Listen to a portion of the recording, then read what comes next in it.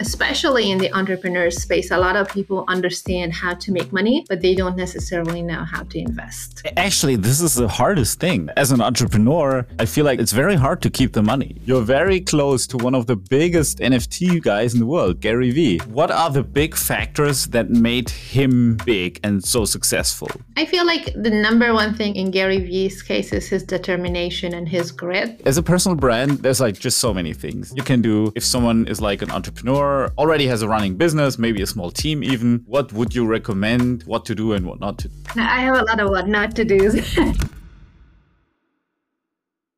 Hey, this is a new episode of Svencast, and today we're talking to Esther Kiss. Welcome, Esther.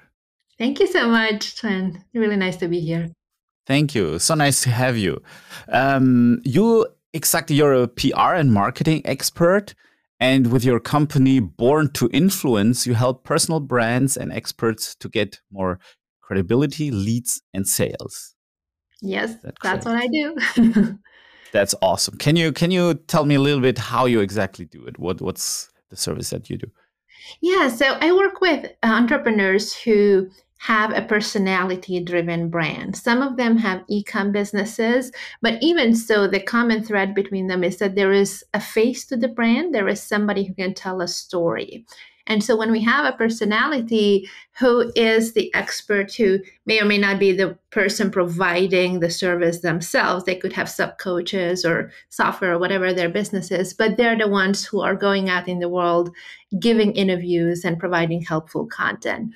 And so what I do and what my company does is we facilitate those connections for them so that they can go on TV, on radio, and magazines, business publications like Forbes, Inc., Entrepreneur, podcasts, YouTube shows, whatever makes sense for them and their target market.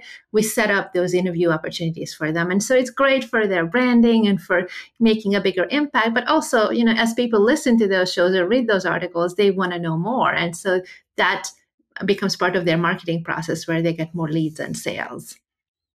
Well, thank you. That's pretty cool because this is I'm like then a potential customer for you because I'm exactly that. I'm like the face and personality of the company internationally, so in Germany as well, and also in the US.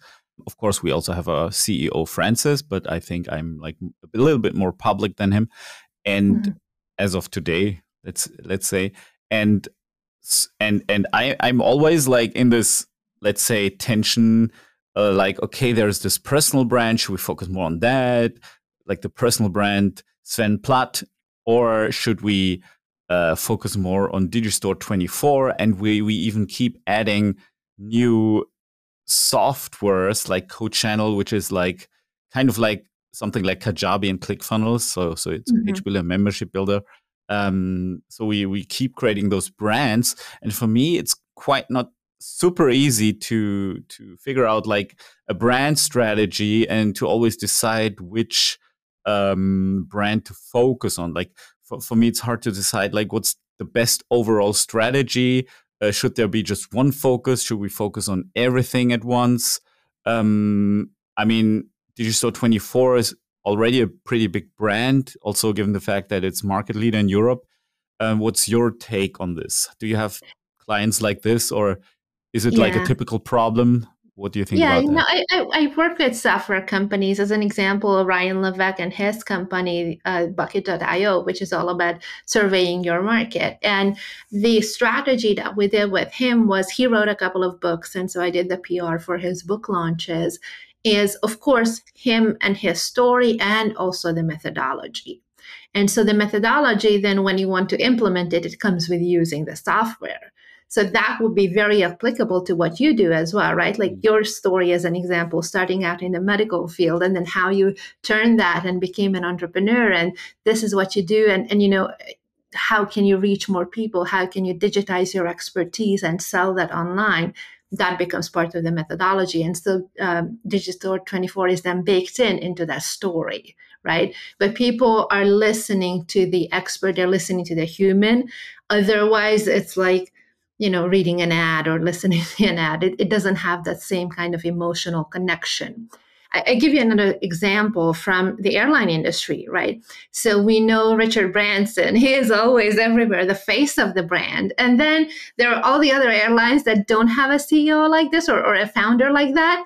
And I literally cannot tell the difference. Like if you tell me US Airways or American Airlines or any of them, there is just no distinction. Like I have no idea. I don't have any brand loyalty to which one I'm going to use when I'm flying next.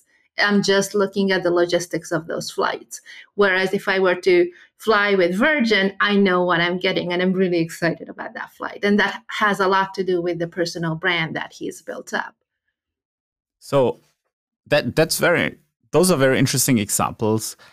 It's just like, what should, for example, Richard Branson then focus on ideally? Should he focus on like pushing his personal brand? Should he focus on pushing the brand of Virgin XYZ? But he does it. He made it where it's so intertwined. When you hear Richard Branson, you think of Virgin automatically. But now he has the cruise line, he has our cruise ship, he has all the different things. But it came from him pushing innovative ideas when they were really not something that other people have ever tried before. Like as an example, when he was doing the what is it called? The record label that they had, the Virgin Megastore. Remember when they were selling CDs in physical stores, like back in the 90s? Like that was a thing that other CD stores were not doing, or other music labels were not doing, that you would go there and listen to an example of a song. And so he was promoting that idea and the new experience, and focusing on that experience really helped gain traction. I mean, that was really huge because not only did he have that store, he actually recorded with Virgin Records. Yeah. He actually recorded, he had the artists, the singers, the bands, he had them at his place and they recorded that together. That's pretty powerful. Yeah, and so absolutely. It's like out of one hand. Yeah, I tend to think that when it comes to social media, you should push the personal brand a little bit more, as opposed to the company brand. If you have like beautiful things, like and sometimes having a SaaS company, software as a service, I don't really have material things to show. It's like everything is in the cloud. So I sometimes envy companies like Lamborghini or Rolex that can present like really nice stuff that you can take pictures of, and then you can gain a lot of let's say interest and attention, get a lot of attention for that stuff on social media.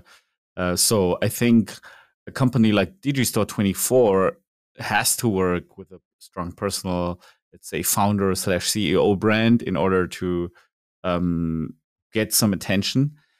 And that's why I'm, for example, doing this podcast. As you know, there's like you are a coach for this, so I feel free to ask you stupid questions like this. So there's like, as a personal brand, there's like just so many things you can do. You could create ebooks, online courses. You could do LinkedIn, Instagram, TikTok. You could write a book, maybe even a bestseller. You could write a free plus shipping book, which would be like, the book is free. You just pay for the sending, for the shipping. You could do public speaking. You could do TV shows, press articles. How would you go about this? Like, what do you recommend? Like, if someone is like an entrepreneur, has a running business already, is not like very much at the beginning, but like already has a running business, maybe a small team even. What would you recommend? What of all these possible things, what to do and what not to do, and what to start first with, and focus on what not to focus on? I have a lot of what not to do. Well, what to do, definitely you have to think about your goals. What are you looking to accomplish? Because we can really spread ourselves thin, trying to be on every single platform all the time. And to gain momentum, it's going to be harder, even though you can repurpose some of your content to share it on multiple platforms. Still, if you really want to gain traction, you got to decide, what is it that I want out of this, right? So as an example, if you're let's say you wrote a book, right? You're doing this free plus shipping book, right? I would say make sure, first of all, that you have an offer behind the book that once people read the book, they can buy something from you, right? And Hmm. that offer needs to work. It needs to be tested. And so people know that you know your numbers, that this many leads will turn into this many clients. Because once you know those metrics and you have some kind of a funnel in place, which Hmm. might be, for example, something that you facilitate on Digistore 24, it could be something where you know that if I write this book and I start promoting it and I go on all these TV shows and podcasts and radio and everything, I know how many people I'm reaching and I know how many people then will become clients. So I know how I can manage my ad spend. How many people do I need to hire on my team to support that growth, right?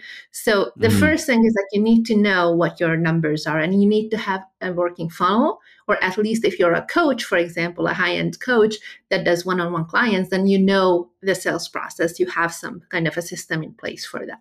So that would be the very fundamental thing. Let's say your goal is to promote this book and it's coming out. This is February now. I was going to say January. It's February now. So let's say you want to launch it in September, right? So now is the time to start promoting it. And a lot of people don't think about promoting their book until like 2 weeks before it launches, and it's too Mm. late then.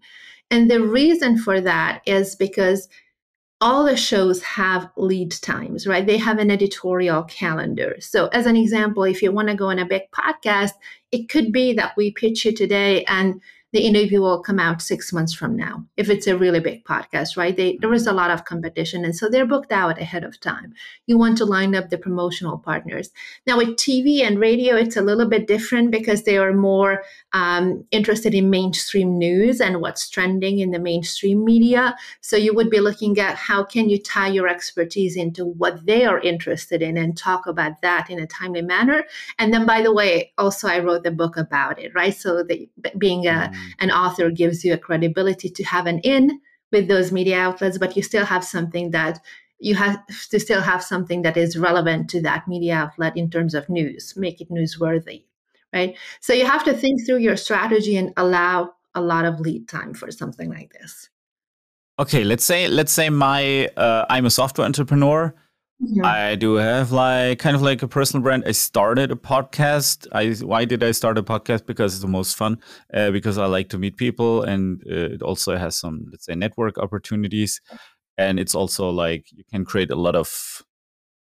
I'm just sharing my thoughts. Basically, you can create a lot of, let's say, content snippets that might be interesting, like excerpts from interesting conversations, like this one.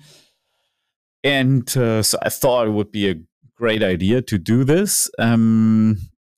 If I want to make that podcast, so obviously it's an audio and video format already. You have also discussed this with someone else in one of your interviews that you were giving. That was pretty cool. Where you gave the tip, like, hey, let's add a video component. I think nowadays that's quite smart. But like, how would you grow a podcast? I mean, we have all these tools. We could do, again, funnels, books, book funnels, radio, TV shows, maybe newspaper Mhm. articles, online articles, etc., etc. If you were me, how would you grow this podcast? Mhm. So, a couple of ideas. One is for sure to invite guests who are worthy, who have either a good following or they have a very interesting and unique point of view on their expertise that will engage your audience and that will put the podcast in front of new audiences as well. That would be one. Another one is for you yourself to go and be a guest on other people's shows. Because once you put your podcast, for example, on iTunes and Apple, you know how when you go on Amazon and you buy something, and then the bottom it says that people who bought this also bought this other stuff, right? Mm-hmm. They show you examples. The same thing happens with podcasts where people who listen to this show also listen to this. And so the average person, the listener who listens to a podcast, tends to listen to 5 other shows in that week. Yeah. There is just a lot of overlap. So for you to be a guest on other people's shows, you have that exposure to new audiences. They're already podcast listeners. You don't have to explain to them what a podcast is, right? They know and they're happy to get more content if they find it valuable. So imagine you go on someone else's show and you say that you share the story of Digistore and how you came to do what you do. And by the way, we also do a podcast where we interview really interesting entrepreneurs about these topics. Come check it out. And you give the title of the show, Svencast. And the listener is like, I should check that out, right? And so you do that consistently, they keep hearing it, they will come over. And so that's one other way to grow your audience. And then, of course, the third one is to advertise. Okay, that's pretty cool. Thank you. How do I in my case, more people in Europe know me. That's not so much the case in US. How do I become a guest at other shows? Yeah. So one thing that you can do is to reach out to people who have their own shows or have someone on your team reach out. This is something that we do with my company as well. So I'm certainly happy to help you on that side. It's building relationships. It's figuring out who has an audience that's similar to mine that would benefit from the content that you can share and the story that you can share.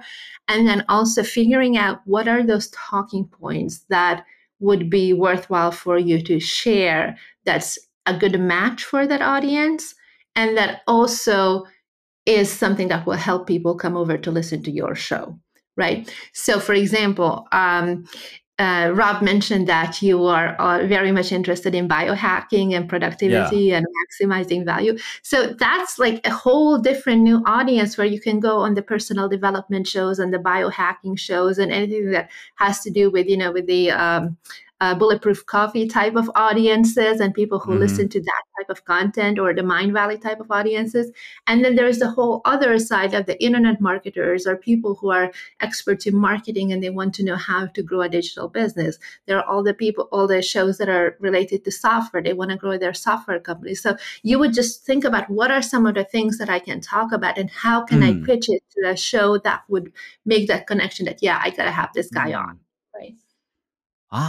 That's an interesting. Yeah, that's very interesting. Thank you. Cool. Yeah. How long does it take to grow a podcast, in your opinion? And for what kind of people does it make sense to even start a podcast? Because it's like a huge commitment. It is. I've started my podcast back in 2013. So, I felt like everybody had a podcast then. Now, definitely everybody has one. But it's interesting because there is more and more mainstream adoption. So, Edison Pew Research does a survey every year called the Podcast Consumer. It goes back all the way to 2012. And so you can see when they conduct these surveys, they put it out publicly. There is like 40 slides of different charts showing the average household income and education and how much these people use social media and brand loyalty and all those things from the audiences. And you can see the growth over time. So as an example, if you are someone who sells to a niche market that is entrepreneurial, that is educated, that has at least a six-figure income per household, podcasters are your perfect target audience. Now, if you're Walmart, not necessarily, right? Because that's like very much a mass market kind of thing where they're going for the cheapest price to sell their products, right? So that's not necessarily something where you would want to have a podcast, but for something like your business, absolutely it is. So I would definitely try and go that route. And then the other thing too is it makes a difference. So there are a lot of coaches, there are a lot of people who have software companies who have all these software startups, but they don't have a face to the brand. And so people don't have that connection and that trust that you can build by hosting a show and by being a guest on other people's shows. Yeah. The interesting thing is like my perception is, just like you described, like kind of like a modern day CEO, in order to help his company the most with the most impact, also building relationships with the audience, the target audience, and maybe even the clients, because you cannot meet each and every client. We got more than 1.5 million people sign up with our platform. That's just very hard to do for me, for example. You can create this kind of like this personal connection, but it takes away a lot of my time to do a podcast show, because I need to prepare for each and every guest. There is like a preparation before, and there's some work to do after each and every show. You got to promote that show and really bring everything in order. It feels like pretty much like a second business. Yeah. Um, it's really like that. I mean, you've been doing this for 10 years almost. What's your experience? Did you ever have thoughts like, hey, should I be doing this? Maybe I should just like focus more on funnels and and write a book like one time and then just sell it as often as possible versus creating a podcast with guests and with appointment You know, coordination and times. yeah, What? if I knew what I know now, I would probably would have gone about it differently, but I didn't know. And so back then, I just knew that I have a background in marketing. And I found out about this whole world of online coaches and experts and people who work from home and sell their expertise as a service or as a product. And I thought, well, I want to play in that field, but how? I had no idea what I would offer.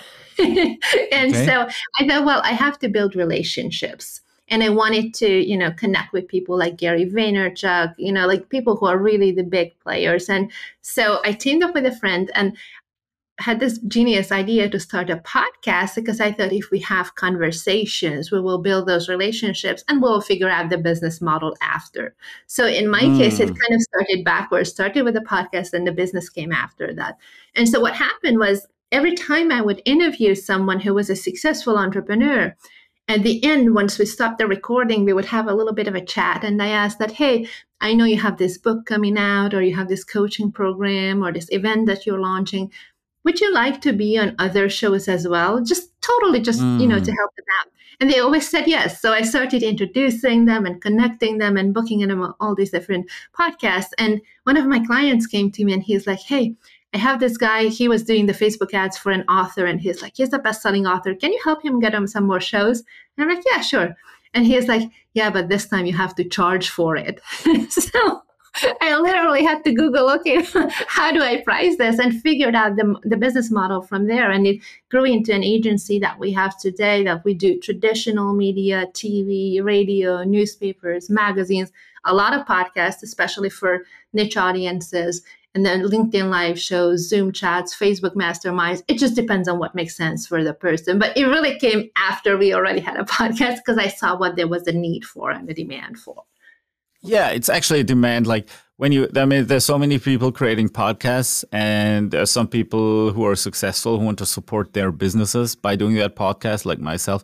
And then, of course, you're asking yourself, like, okay, how can I get faster to like, how can I grow it faster? How can I get more successful, become more successful than I would normally be, and like going and this acceleration is kind of like I had mixed feelings honestly about this. I was like, hey, I kind of have to earn my way up.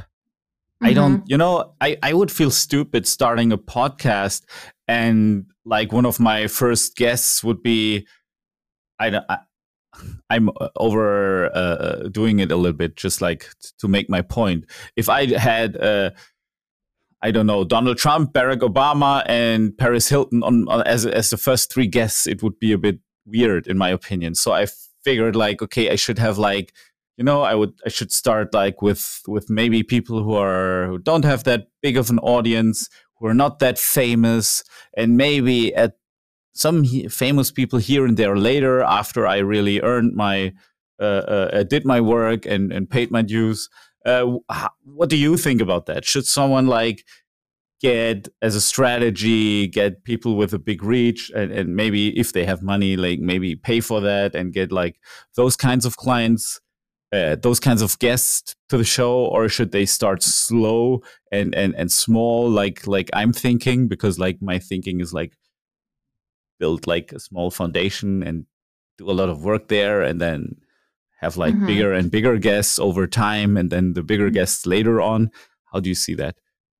So it depends on who you are and what your platform is. So for you specifically, because you already have a significant size email list, you have a lot of customers, I don't see a problem with reaching out to big name guests, right? I don't think Okay. that you necessarily have to work your way up. If somebody is a complete beginner, they have really no following, nothing at all, it's going to be Mm-hmm. harder for them now than compared to like 10 years ago. I was able to get Gary Vee on my show when we didn't even have a website. The show hasn't even launched yet, right? But it was also at the time when he was promoting a book and he committed for a whole year to do every single show, an interview that he could. So it just kind of worked out. Today, what I would say is if you have something that you can show that this is how many people I'm going to reach with my audience, even if the podcast is new, Mm-hmm. still they know that they're going to get new eyeballs on their content, right, and on their interviews. So it's going to be a win-win for both.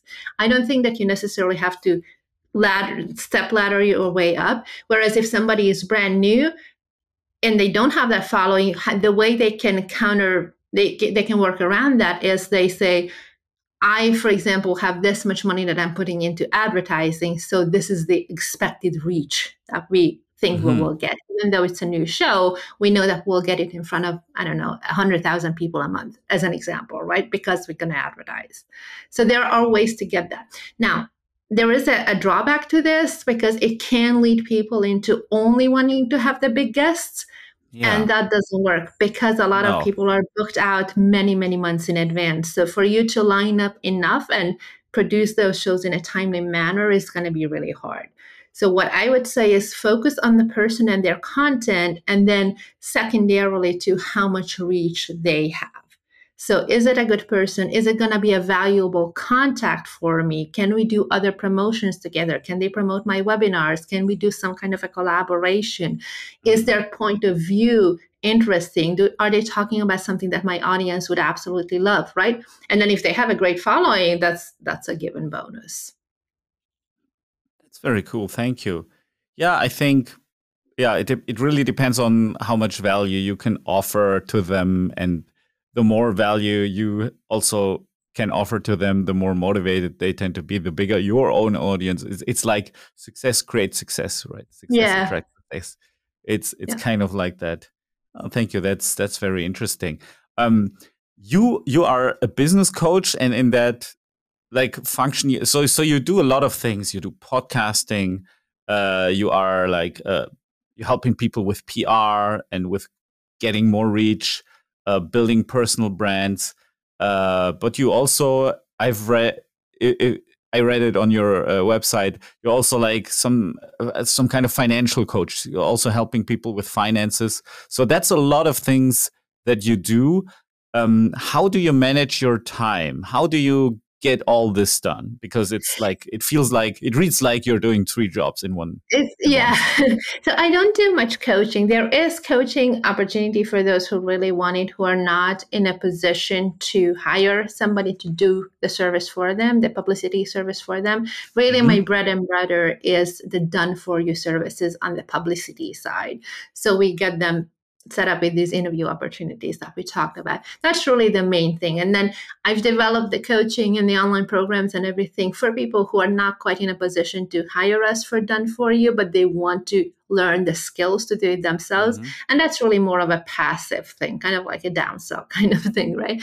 So it doesn't necessarily take up actively my time. And then as far as the financial stuff, let me address the coaching. So coaching, again, is kind of part of the done for you services, because if I have a guest, as an example, as a client who wants to be a guest on a TV show and they've never done TV, we do have to do media training because we have to make sure that they know how to present themselves, talk in sound bites, right? And to be able to look good on camera and talk in a way that Mm-hmm. producers will actually want to have them on that show. So the coaching comes in as part of the done for you service there as well. And as far as the financial stuff, I just really like, personal finance. That's a topic that I'm interested in. When I first moved to the US for 14 years ago, that's how I was making my living because I couldn't work here, right? So Mm-hmm. I came here as a student, and so I was doing day trading on the stock market, and this just something that I like, and I was able to support myself. And so what I'm looking to do as kind of a side hobby is to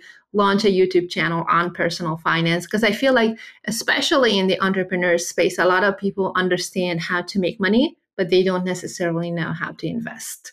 and how And to that keep kind it. of keeps them on the treadmill for a long time. Actually, this is the hardest thing. Yeah. Like as an entrepreneur, I feel like it's very hard to keep the money. It's very hard because there's so many opportunities coming that look great, that look awesome, but in practice it's quite difficult. For example, my own situation. I went to, like, a few years ago, I think 6 years ago. Like, not 6 years ago, it was like 4 years ago. I went to Thailand, to Phuket, to train some Muay Thai. It was all fun. Mm-hmm. And they had this, they presented me this new project. And they had like a hotel in some luxury beach, in Serene Beach in Phuket. And a really nice hotel. And they sold apartments in that hotel. And they would have like a rev share model. They would clean and take care of the rooms and market the rooms and like rent them out. And we would do a rev share deal, which means 70% for me and 30% for them. Mm-hmm. That's fine. So they were built. It took a few years because it was quite a big project. And as with every real estate project and construction, it takes a few years. So it took like maybe 2.5 years, 3 years or so. And then it was like almost about to open. I wanted to fly there and I wanted to check it out. And then COVID came. And then the whole thing was closed down. And ever since it's closed, and there's no guests, there's nothing. Sure. So there's like 7 figures of my money just laying there. Yeah. And that's it. So, and I was like, fuck, it's really not easy to invest. And so I can really understand how hard it is. And also my entrepreneur friends, they're very successful at making money, but they all don't have a clue how to keep it. Yeah, and you kind of have to, because I just remember back in business school, like it's so different when you look at the traditional way of educating people on how to grow and build a business versus what we hear in the online marketing space. Because I feel like in the coaching world, it's all about making an impact, making a difference, doing what you love, right? It's all about focusing on the active part of building a business. It's never looking at the end game of how can I sell this business eventually. Whereas I remember when I was in college, the very first question was, what's your exit strategy? Who are you building this business for that you can sell it to, right? And so that's a big thing, that if you're not going into it with that mindset, you will never be interested in learning about personal finance. And so no matter how successful you are, your presence will be required in that business all the time. And it makes it harder to take a step back when you want to. Yeah. Like my personal philosophy on this, like I try to approach every problem, also problems like this, with like my common sense. This is like because I cannot read books about everything. It's just way too much. And I'm not a very fast reader, even though I tried to learn it, speed reading, but it's just like, I might be able to read it fast, but that doesn't stick in my head. It doesn't last. So yeah. So my thing was, okay, if I want to, for example, if I'm a millionaire and I want to stay, like, I want to keep that title millionaire, I buy gold in the value of millions and I never touch it. I lock it away from myself. I never touch it, never again. So therefore it's guaranteed I will always be a millionaire. Like no matter what happens, like if all banks crash, if I don't have it like in a bank, if anything happens, I will always be a millionaire. That's the bottom line. At least be a millionaire. That's like, okay. So we got that down. And then it's like, okay, then have like some safe investments, some things that are not exciting, but they're like quite safe. This could be blue chip stocks, like from companies that have been around, that are very old and that will also survive crashes and stuff like that. There's companies like that. And I'm not talking, for example, about Tesla. Tesla is relatively new, even though I also had invested in it, but I just don't understand their value, and they're I understand why they're valuable. I just don't understand the development of their value and how they can be more valuable than all other car manufacturers combined. It's just a little bit weird to me, so I don't 100% understand it. But I would say find a lot of boring investments, like really boring ones that might pay you a dividend. And there's a lot of infrastructure companies that do that, and they're not exciting. They're not like AI companies or Tesla or whatever. Mm-hmm. And then you can have like some high risk things. And the high risk things, this is like really exciting stuff. For example, crypto and NFTs. Mm-hmm. Maybe what do you think of NFTs?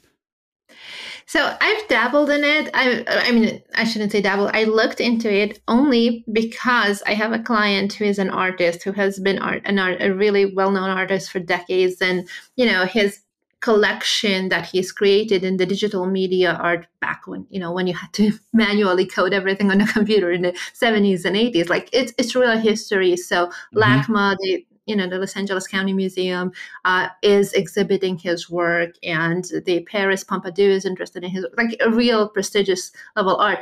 I think that type of digital art would make sense to digitize as an NFT because there is mm-hmm. that prestige and the ownership for museums. Now, what we see today with the Minecraft little pixelated images, and that becomes somehow something that worth tens of thousands of dollars, that's I feel like there is a fad element to it for sure, because a lot of people don't understand the fundamental value proposition of what it means mm-hmm. to purely own something. If you look at it in terms of the utility, as an example, I think it was IBM who is creating NFTs out of their trademarks. Imagine the utility of that, like not their patents. They don't have to go through 20 lawyers every time they're acquiring something, right? They can just simply do it with the transaction of an NFT. That has utility. Or if you look at real art, like not the cartoon stuff, right? But like actual art, like as an example, I remember reading a story of how somehow there was a package that got lost in the mail in the 1600s, and they just recently found it. And it was like this big box of letters that people have sent to each other, right? It's like post office back then somehow lost it. And back then, people didn't have envelopes. So the way they wrote letters was that they wrote the letter and then they folded it, and then you had to unfold it and read it. But because it's so old, now you cannot unfold it because then it will break, it will fall apart. Like imagine turning that into an NFT, and now you have something that is hundreds of years old, and perhaps it belonged to an important person. It was an interesting piece of correspondence. Now they have, technology where they can X-ray it and try to figure out and piece it together without physically opening it. There is room for technology to play in that, in the commercializing of that, right? So right now, this particular box of mail that was found is in the Hague, in the Museum of Communications. Very interesting as an exhibit, but no one can really play with it. But if you wanted, or if the museum wanted to make money with it, they could potentially turn it into NFTs and sell it in an auction, just how they would sell a Picasso, right? This is interesting. Yeah, I mean, the interesting thing about these types of artworks mm-hmm. is there's several layers why this is interesting. One part is that the item, the asset, doesn't have to be moved.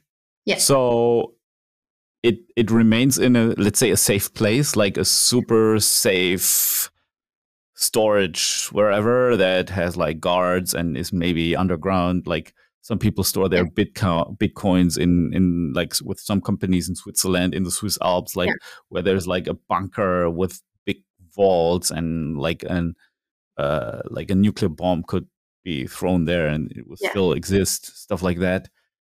So the asset wouldn't have to be moved. Actually, you would just transfer the ownership. That's interesting for like the security and the fact that it doesn't have to be moved.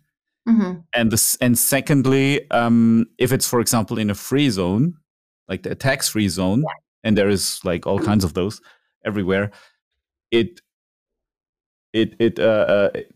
might be tax-free. Yeah. The sale might be tax-free. And they also haven't figured out, in my opinion, the taxes and sales tax and stuff like that with with NFTs, because It's this is a it's big very topic. interesting because every country has their own tax rules, right? So, Yeah. as an example, we talk about it in the mainstream as cryptocurrencies, right? We consider it a currency, but the way at least the IRS looks at it is property. So what that Mm. means is anytime you make an exchange from fiat currency, from dollars, for example, into Bitcoin or Ethereum or whatever you're buying, every time there is a transaction to the regular money, then you're taxed on those gains, which is, in my opinion, the stupidest thing. But they have to get their bites of it too. On the other hand, the IRS just came out with this new ruling where if you're staking crypto, so you're earning interest basically on crypto Hmm. because it's not in dollars, they're not taxing that. So you're winning on Yeah. that. I mean, yeah, that's exactly something I'm thinking about. Like, if that's the case, then you're buying, for example, all NFTs pretty much are bought with Ethereum. Mm-hmm. So if you're buying like, I don't know, a Bored Ape NFT with like, and pay 100 ETH for it, and now it's worth 200 ETH, and you sell it, and it still is in Ethereum and not in US dollars, that would, with my interpretation, if I understand you correctly, that's not taxable yet. It's taxable once you change the ETH back to US dollars. Is that correct? Because it's property. It's still I know that property. it applies to staking. I don't know if it applies to NFTs. They specifically studied about staking, which is where Yeah. you're not drawing it back, not But withdrawing it. but if Project Ape makes Ethereum, sense to me. yeah, it makes total sense. I mean, of course, Yeah, I'm not an expert on this. That's why I'm asking like yeah. these naive and stupid questions. But if it's like, if Ethereum, if ETH is like a property, just like, Mhm, I don't know, a tree, mhm. and let's say I take this tree and I exchange it for a goose, Mhm. and the goose grows, and Right. I exchange it back to and get two trees. Yeah. Does the I government would won't think say? The I government would think won't. that yeah, that they shouldn't be able to tax it. I mean, No. obviously you would have to talk to your CPA to know for But sure. once I take all this ETH and exchange it back to an actual currency, be it US dollars or euros, then in my interpretation, the tax would get like, Yeah, become active, that's how we like understood it as well. At applicable. least This the is, American tax system. Yeah. yeah, yeah. That's so fascinating because, I'm being Digistore 24. I'm very, very like deep in all those taxations. Of course, we don't sell cryptocurrency stuff yet, but this might be a topic that will come up in the future. It is basically a topic that will come up in the It future, is. so I'm very interested. You're very close to one of the biggest NFT guys in the world, Gary Vee. He's Yeah. like, do you know about He V really Friends? got like Like, $90 million or something on his NFTs. yeah, Yeah. like he released V Friends, made like Yeah. $91 million within 7 days. And I think on average per night he makes, because he's in a smart contract, when they get traded, he makes 200K. Like, just being in a smart But contract. that's the thing that comes to having built a personal brand, and so there is that hype aspect of it. Because if I came up with the exact same thing, people would not give a crap. Like nobody would No, buy it. But because he's already well known, there is that inherent trust that it's gotta be good, and there is the reach of the audience. it's all about community. Like, it's Yeah, it's just another way to leverage your community. yeah. Which like, what would you say? Like, what are the big factors that made him big and so successful? Like, what can someone do who has a lot of ambition to become so successful, being a personal So brand? right. I feel like the number one thing in Gary Vee's case is his determination and his grit. And he is really willing to put in the work because now, of course, he has a huge team with hundreds of people. He doesn't have to physically do everything.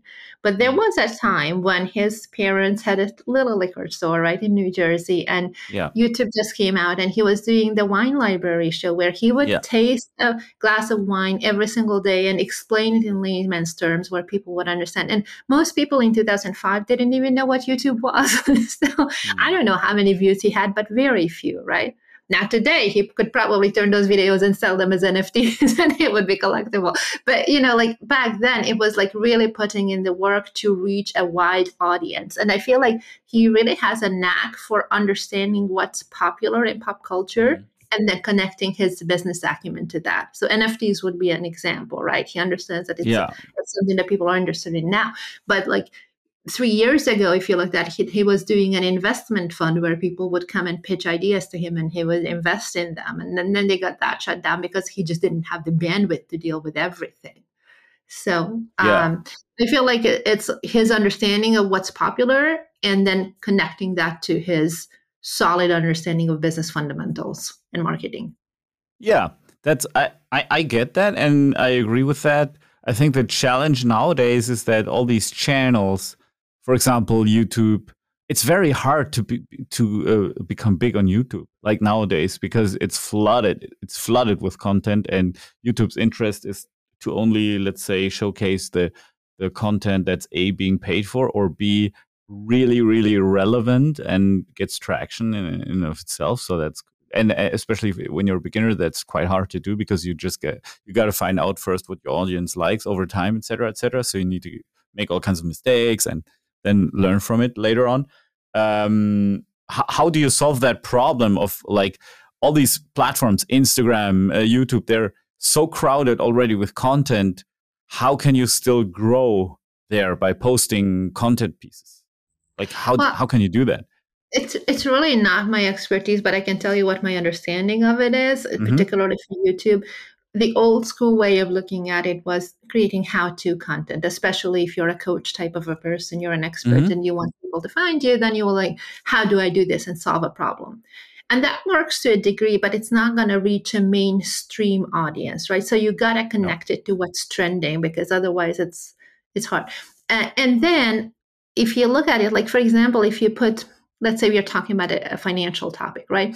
And you put Michael Saylor's picture on your thumbnail, whether or not you're involving him in a discussion, doing an interview, just the fact that you put him there works in two ways. One is people see it. You might be doing a quote and an analysis of his opinion on something or what his company is doing, whatever, but you're putting him on there. It works because psychologically people, as they see it, they react to it. But it also works in terms of the algorithm because the algorithm analyzes the thumbnail too, and they recognize his face. And they see the transcript of what you said in your video, and now they know who to show it to. Interesting. And that's a very good tip. Thank you very much. You're welcome. That's really cool. Like you've worked with all these famous people.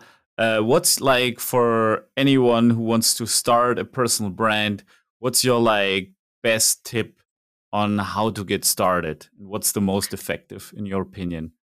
I feel like the really important thing is to understand what you stand for and what you stand against, and to make sure that you kind of outline for yourself that these are the topics that I'm really happy to talk about, that are important, that will make a difference, and that will also draw people in. So they want to join my Facebook group, opt into my email list, whatever it is that you're offering, read my book, whatever. And then there is the other side of it too, is how can I make myself useful to other people so that when they hear me talk about this topic, they will share it. Because it's one thing that I'm interested in it and I'm going to come back to this channel all the time or this podcast all the time, but also how can I make it so that people want to share this with their friends? So if I'm a health coach and I'm explaining intermittent fasting, for example, that's a very popular topic, but it's also something that has been covered a lot, right? So I have to have something that's unique to the way I explain it, or something that I've discovered, or something that is that clicks with people in a way that they haven't heard before, and make it so that when they have somebody else who they know is struggling with energy or weight or whatever, they want to send that interview or that article to them. So make it easy to share, make it simple to remember, make it so that when, like, as an example, if you're a guest on a podcast, right? Most podcasters are not trained journalists. So that's good and bad, right? The good thing is that you have a lot of time. It's very different than doing a TV interview where, it goes really fast. You have 2 or 3 minutes, including the questions, and you really have to be on point. On a podcast, you have 20, 30 minutes, an hour that you really can go in depth. But the podcaster himself or herself is not somebody who knows really how to ask questions in a way that will create a compelling interview. So what you need to understand as a guest, that it's in you to make it entertaining and effective. And how do you do that? 2 things. Most people tend to ask, as a podcaster or as some kind of an online platform show host, tend to ask questions based on how they like to learn. So some people will ask about stories. How did you come to do what you do? Tell me an example when. What do you think about this? Like that kind of story-driven plot line. And then other people will ask, how do you do this? Like, tell me the nitty-gritty, the steps, exactly what I need to do. And so your job as a guest is to understand that you need to do both. So, for example, if somebody asks you, how do you do this? How do you create a compelling sales letter? Like, what is the secret deal winning headline? Well, these are the 3 things that you have to do. You tell them 1, 2, 3. And this is what exactly we did with my client. I can share it through an example. So you tell a story and you give them the 1, 2, 3, right? And so the other way around as well, if they ask you a story, you tell them the story, you tell them exactly what you think or what your opinion is about this topic. And by the way, the takeaway for our audience is these key things. You have to pay attention to this. So you want to balance the story and the how-to, because that way it's not just intellectual entertainment for people. They listen, they like it, and they don't take the next step to opt into your email, to buy your book, to join your Facebook group, right? But at the same time, if it's only stories and they, or if you don't have the stories, then it's just too dry. It feels like a lecture, right? So it's got to be compelling. It's got to have both. Thank you so much. That was amazing. If someone wants to learn more about you or get in touch with you, how can they reach you and see you the best? Yeah, you can connect with me through my website, borntoinfluence.com. And if you feel like you want to go to get media opportunities, be featured on TV, magazines, podcasts, reach out to me, Esther, ESTHER, at borntoinfluence.com. Esther, thank you so much for this conversation and your time. I really appreciate it. And I'm already looking forward to the next time. Thank you. Thank you. Thank you. If you enjoyed this episode, hit the subscribe button and never miss an episode of Svencast again.